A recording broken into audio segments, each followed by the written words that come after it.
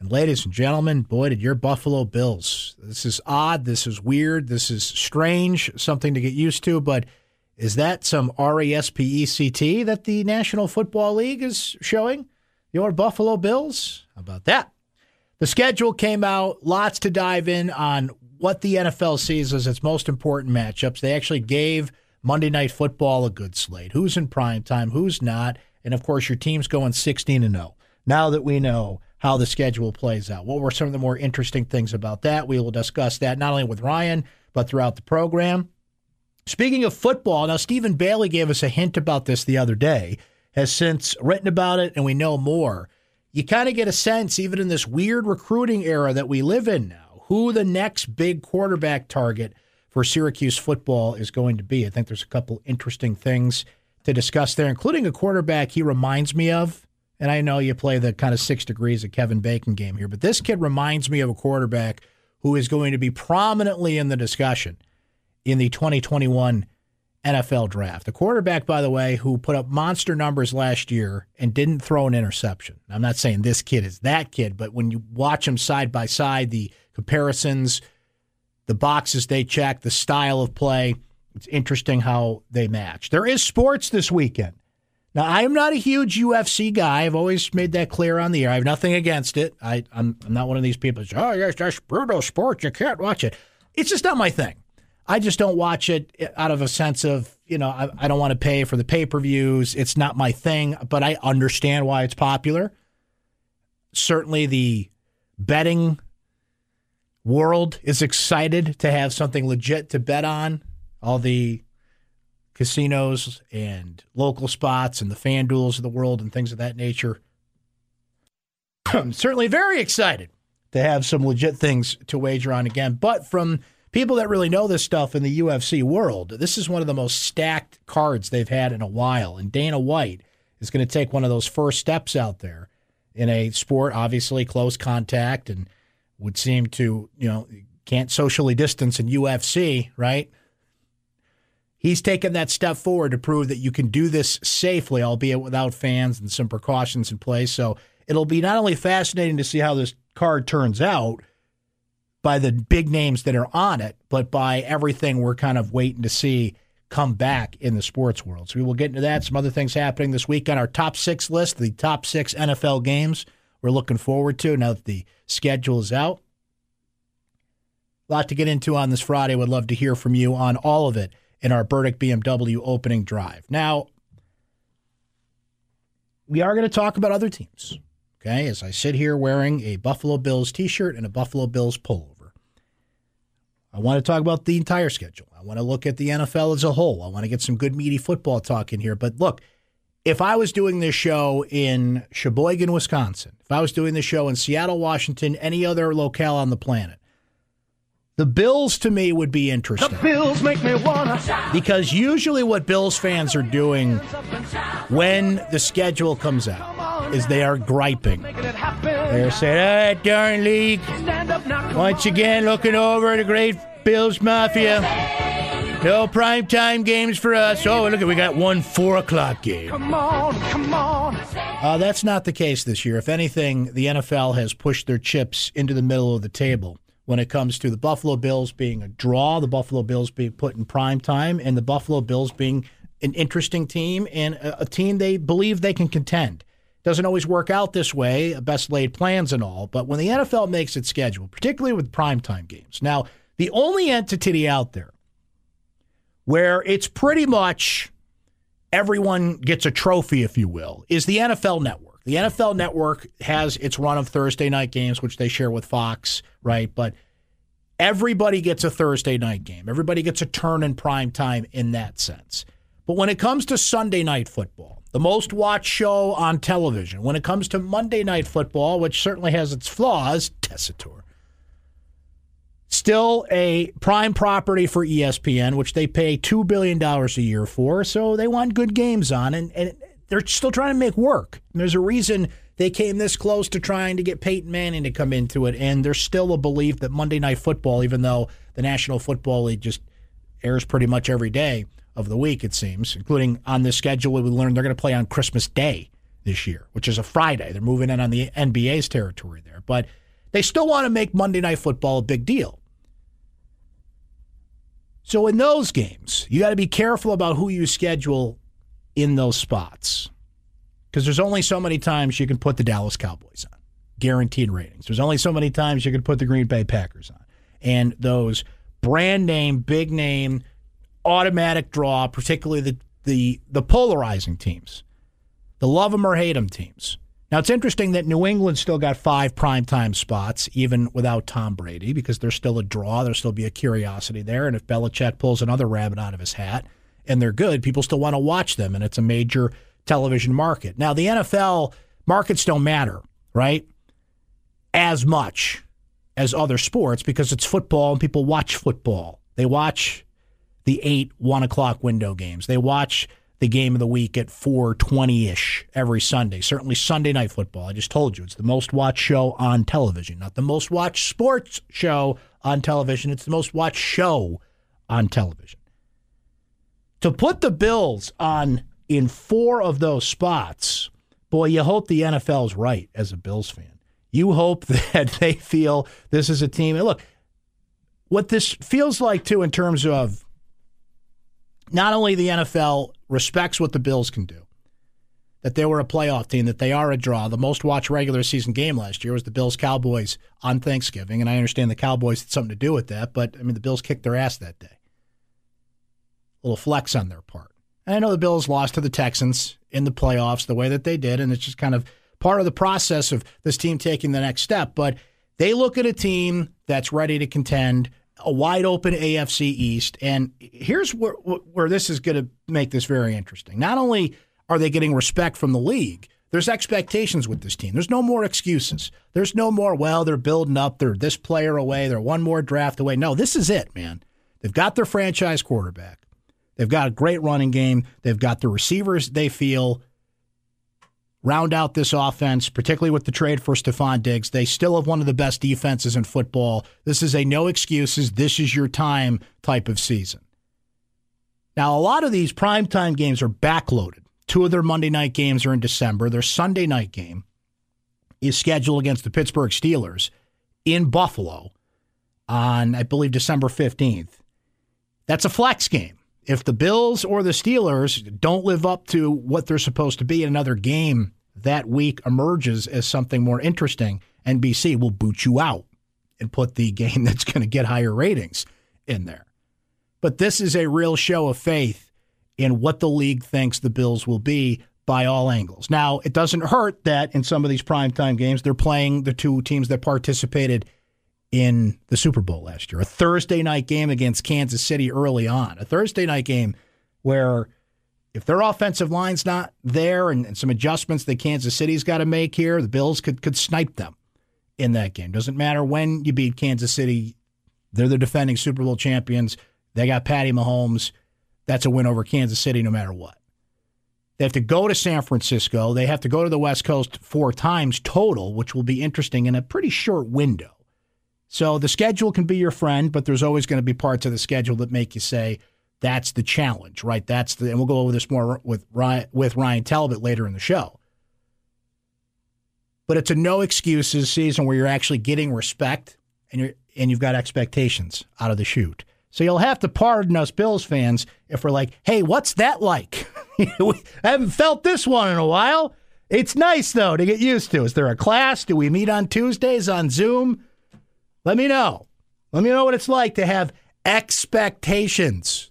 Expectations. I'll have to learn that word. Some other things that are very notable from the schedule.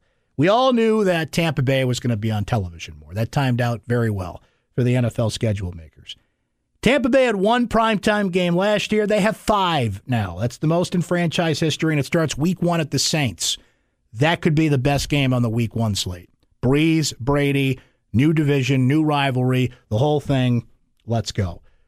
They're also week 5 at the Bears, week 6 against Green Bay, week 12 against Kansas City, Tom Brady, Patty Mahomes, albeit in different spots, and week 15 at Atlanta in a game that could be very important to see who wins that division.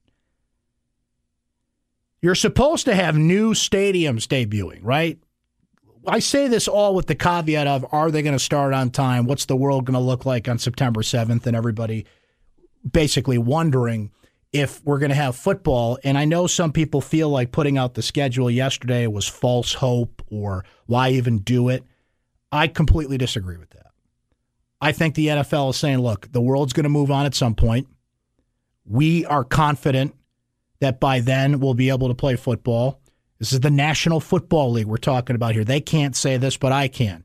They've got billions of dollars. They can figure this out in terms of testing, in terms of getting their players ready for the season, sequestering them if they have to, whatever it is. It's like, we're the freaking National Football League. We think we can do this. Now, a virus, a pandemic, the world situation is bigger than that. It's more important than that. Nobody's denying that.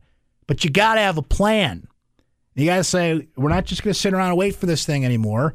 The President of the United States, governors across the United States, albeit some differ in their opinions on this, but we have heard from all entities like, we have to respect this. We have to learn to live with it, but we also have to have a plan to move on from it. And that's what the NFL's doing here. So it's not false hope. We're not all a bunch of sheep out there. We know that it might not start on time. But the feeling I got, the feeling of looking ahead, feeling like football's on the way, feeling like, hey, there's a world beyond the one I'm in right now.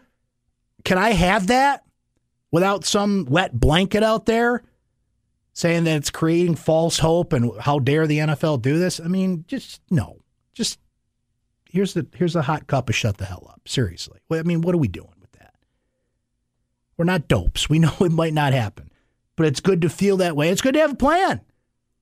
What if they can start on time? Let me switch to college football here and not the world of when are they going to play college football and some of these discussions that we have, which are fair and I understand and people are curious, but we just don't have the answers on that. And I'm starting to get very frustrated, as interesting as they are, as curious as I am about scenarios. And it's just like, I'm getting to the point when it's like, can you just wake me when we have a plan?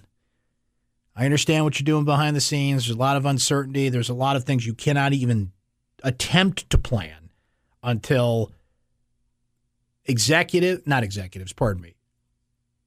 governors, people at a high level of government lay out the plans, make the approvals, and if you'll even have players on campus in the fall. There's just so much uncertainty about that. And I get the curiosity about wanting to get back out there and how. I'm just kind of at the point where, and this, I'm somebody that has to talk about this kind of stuff every day, but I'm just like, just tell me when you got a plan, all right? Because all the hypotheticals are driving me crazy. And I know I was kind of kicking back on people that were critical of the NFL for putting out the schedule for false hope. That's where I can kind of see that discussion about false hope and, this plan might work, but that's not a plan. And the commissioner of the Big East today, Val Ackerman, was saying if our campuses aren't open, we will not have athletes coming back. And it's just, we want to know. We want answers. We want the truth. We can handle the truth, but there's just no way to come near it right now. So let's talk about speculation in another way. So we talked to Stephen Bailey the other day on the show, and you can listen to that full interview in our podcast, of course, on iTunes by subscribing on ESPN Syracuse or by going on ESPNSyracuse.com and looking in the audio vault. And there was a quarterback that Syracuse had a close eye on there. Now, when we talked to Stephen the other day, and the quarterback's name is Riley Leonard. He's a prospect from Alabama. Stephen was just starting to kind of look into him, wrote a great piece that's up on Syracuse.com now. But when we asked him the other day about him, he said something pretty intriguing, not only about this player, but about the quarterback room and kind of how it exists right now. Let's take a listen back to a little bit of that conversation. I can tell you this. Syracuse needs a quarterback. Syracuse has missed the last few years on their priority quarterback targets and kind of ended up with guys at the end of the cycle who they either didn't really want to take or kind of just checked a couple of the boxes that ordinarily you'd like to have the majority of filled out. So this cycle, the kind of the guys that targeted early, a couple of them committed elsewhere. We saw a couple offers go out in March, kind of when the coronavirus pandemic started. Peter Costelli, Kai Milner, both committed elsewhere. Again, I would probably group those guys in with some of the players Syracuse has taken. Right, they sent out some 2021 offers in mid to late March that I kind of view as the guys in their unevaluated prospect pool who they really like, who they said, hey, we will take without an evaluation. Other schools did that too. Both of those quarterbacks are going to good programs. And now they've kind of moved down the list. Riley Leonard was a more recent offer from Alabama, two-sport guy, plays basketball. I saw him do an interview with a local outlet. They're leaning toward playing college football, but not totally decided. Seems like a bit of a dual threat guy, but again, I still need to talk to him to get a full kind of feeling for how much Syracuse is prioritizing him, where exactly he stands on college football versus college basketball, and what other schools are kind of in on him. Now, it is clear that Syracuse was one of the first to the table. And like we talked about, if schools are going to sit and not offer, there's value there's a reward to that risk. Like, the reward is getting someone who you might not normally have gotten because everyone would have seen them work out that summer and everyone would have offered. So, and that may still be happening, right? You've seen Nebraska do Southern Miss offering Riley. Clearly other schools are ready to do that. But there may be an opportunity to get a player at a time like this that would have been tougher to pick up a commitment from in other cycles. So there you go. So that's Stephen Bailey. The full interview's up. We had a great discussion about recruiting and how the staff is recruiting even through a pandemic right now up at ESPNSyracuse.com in the audio vault, and that was part of our show podcast that you get via iTunes as well. So he has talked to Leonard, and as a part of that story, Riley Leonard. Now remember, with recruiting, take everything with a grain of salt. You know, we all understand how this process goes, but there's still some things that raise some eyebrows, including that Riley Leonard has said that, quote, they've told me I'm number one. You're my number one guy. Reminds me of Batman, right? You're my number one. Anyway. Checks all of Dino Babers' boxes. Tall kid, 6'4", 190 pounds now, but certainly could gain weight as he goes. Big arm, mobile, can move. Wants to be in a dual threat. I'll just read you the quote. This is from Leonard. Quote, they love how I play. They love the dual threat that I can bring for them. The basketball tape helps show them that I'm pretty athletic. They think I'm a perfect fit for the offense. They're going to play me how, and he mentions his school, Fairhope does in our offense. And again, when you watch highlight films, keep in mind they are highlight films, right? They're spliced together highlights. I want to see like a raw game of how this kid plays. But you don't always have time to do that.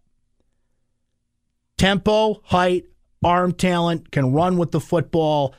They are in an offense, as Stephen points out, that uses hand signals, proven effective running out of spread sets. Now, stats-wise, first time as a full-time starter last fall. You're always kind of calculating the potential and what kind of player they'll grow into. But they got 1 year of tape on him as a starter. Threw for 1,231 yards, 102 for 172.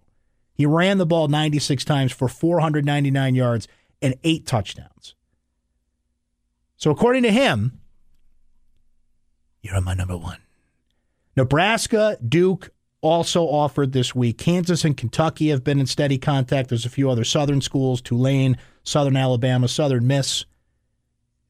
Remember, don't blow off Kansas these days. Les Miles doing his thing at Kansas now. So, look, Steven said it best at the beginning of that clip. They need a quarterback. They need a splash in the quarterback for 1 year with a class of 2021 It's amazing to think about that. We're now starting to turn the page on Tommy football DeVito at some point in what would be the next season. If that's in the fall, if that's in the spring, whatever it is, things could get weird there. But there'd only be a year of overlap. Syracuse needs the incumbent. They need the next Tommy DeVito. They need the next that guy. That's what the other schools do. That's when you are a legit blue blood. Well, not only do you have a quarterback, you got the next quarterback, and you got the guy after that, and sometimes you have too many quarterbacks, and you have a guy transfer and goes to, LSU and becomes the Heisman Trophy winning greatest single-season quarterback we've ever seen, right? I mean, the Joe Burrow story is kind of a unique one, but I'm not saying Syracuse has to be on the same level as LSU or Ohio State or Alabama. I mean, you're just not going to get there, but I do know that it felt big time when they had DeVito behind Eric Dungy, when they had the incumbent, when we got the flash of DeVito coming in for Dungy, winning games, showing the arm. There was, and it was not a media-generated thing, it was legit to discuss who the quarterback would be. Dungy actually ended up winning that argument, but it set up everything that DeVito could have been last year, and unfortunately was not, and certainly wasn't all his fault. And he certainly got a chance to prove he can be that guy. But he checked all the boxes coming in. Big arm, regional prospect in that 6-hour window, went to the Elite 11 camp, the Trent Dilfer camp, 4-star guy, one of the most highly rated quarterbacks coming in, and you never know what these players are going to be once they arrive, and nobody's writing the full report yet. The jury is still out.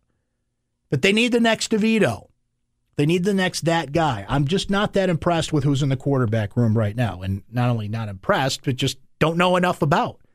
David Summers is not that guy. Dylan Markowitz, Jacobian Morgan, we don't know enough about them. They're incoming prospects. There's some dual threat guys in there. There's some prospects and players that fit the description, but there's nobody that excites me. There's nobody that reaches the level of, whoa, who's this? Riley Leonard looks like he could be that guy.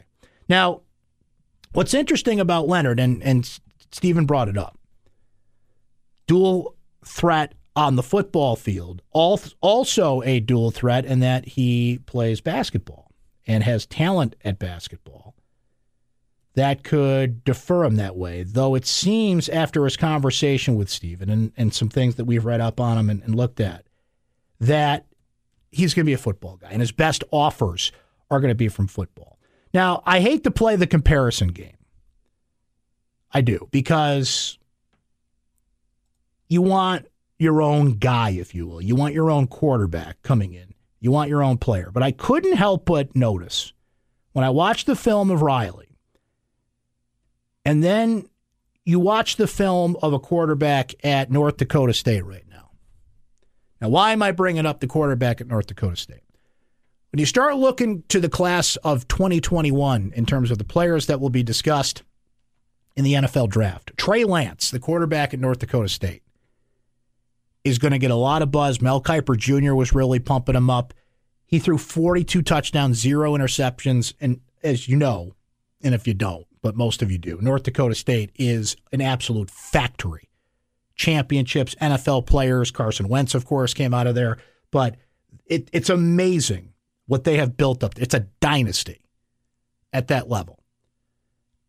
Watch Riley Leonard's film, watch Trey Lance's film, which you see are lengthy quarterbacks doing the same thing, not in exact same circumstances, but if Leonard can grow into that type of player, be that type of player, be that versatile, a quarterback that runs because he can, because it's his strength, because it's part of the process, and not because he's running for his life, like DeVito was last year. Who knows? Leonard could end up being that guy. It's interesting how players are committing early. They're trying to figure this out. As we talked about with Steven the other day, in the coronavirus situation, what's the landscape going to look like recruiting-wise? Make your commitments now. Get your guys. Syracuse is taking flyers, and other schools for that matter, but Syracuse, there was commits that we were talking to Steven about that have not met coaches in person, that did everything virtually. The prospect they got from Wisconsin, the tight end, he taught the Babers, his academic advisor, got a tour of the facilities in the school, all sitting on his laptop at home. It's just what you have to do now. So I don't want to build up Riley Leonard to be the next DeVito, but it kind of feels like Syracuse is really in on him. They really want him. They're being aggressive with him. He fits, checks all the boxes. He's not as highly rated at this point. We'll give him another year to see how he moves up the recruiting rankings as a DeVito was. But there's a lot I like about that guy. And I was just watching this film and I'm like, man, he reminds me of that kid I was watching the other day when Kiper was talking about him. So if they can get him, you feel good about what's in the quarterback room now. Because if there is anything we know, you're going to see 2 quarterbacks on the field at Syracuse. If it wasn't just DeVito in for Dungy, remember Clayton Welch had to come in and save the day for DeVito in that last game of the season and had to come in other spots when DeVito was hurt. You need 2 quarterbacks because you need 2 quarterbacks, but you need 2 quarterbacks around here because somebody inevitably gets hurt. Right now, Syracuse does not have that second guy. My opinion on this has not changed. We went into the offseason after last year ended and said they have got to shore up the quarterback room. Raise your hand if you feel like they've done that. The transfer market wasn't there. There was some players they looked at, some other recruits, Christian Valou and other players that we've discussed with Mike McAllister and Steven and other players that ended up at Penn State. Guys that just didn't commit. They didn't get the impact second quarterback in the room. And Leonard, by the way, wouldn't even be until 2021. So that'd be down the road. But you want that assurance.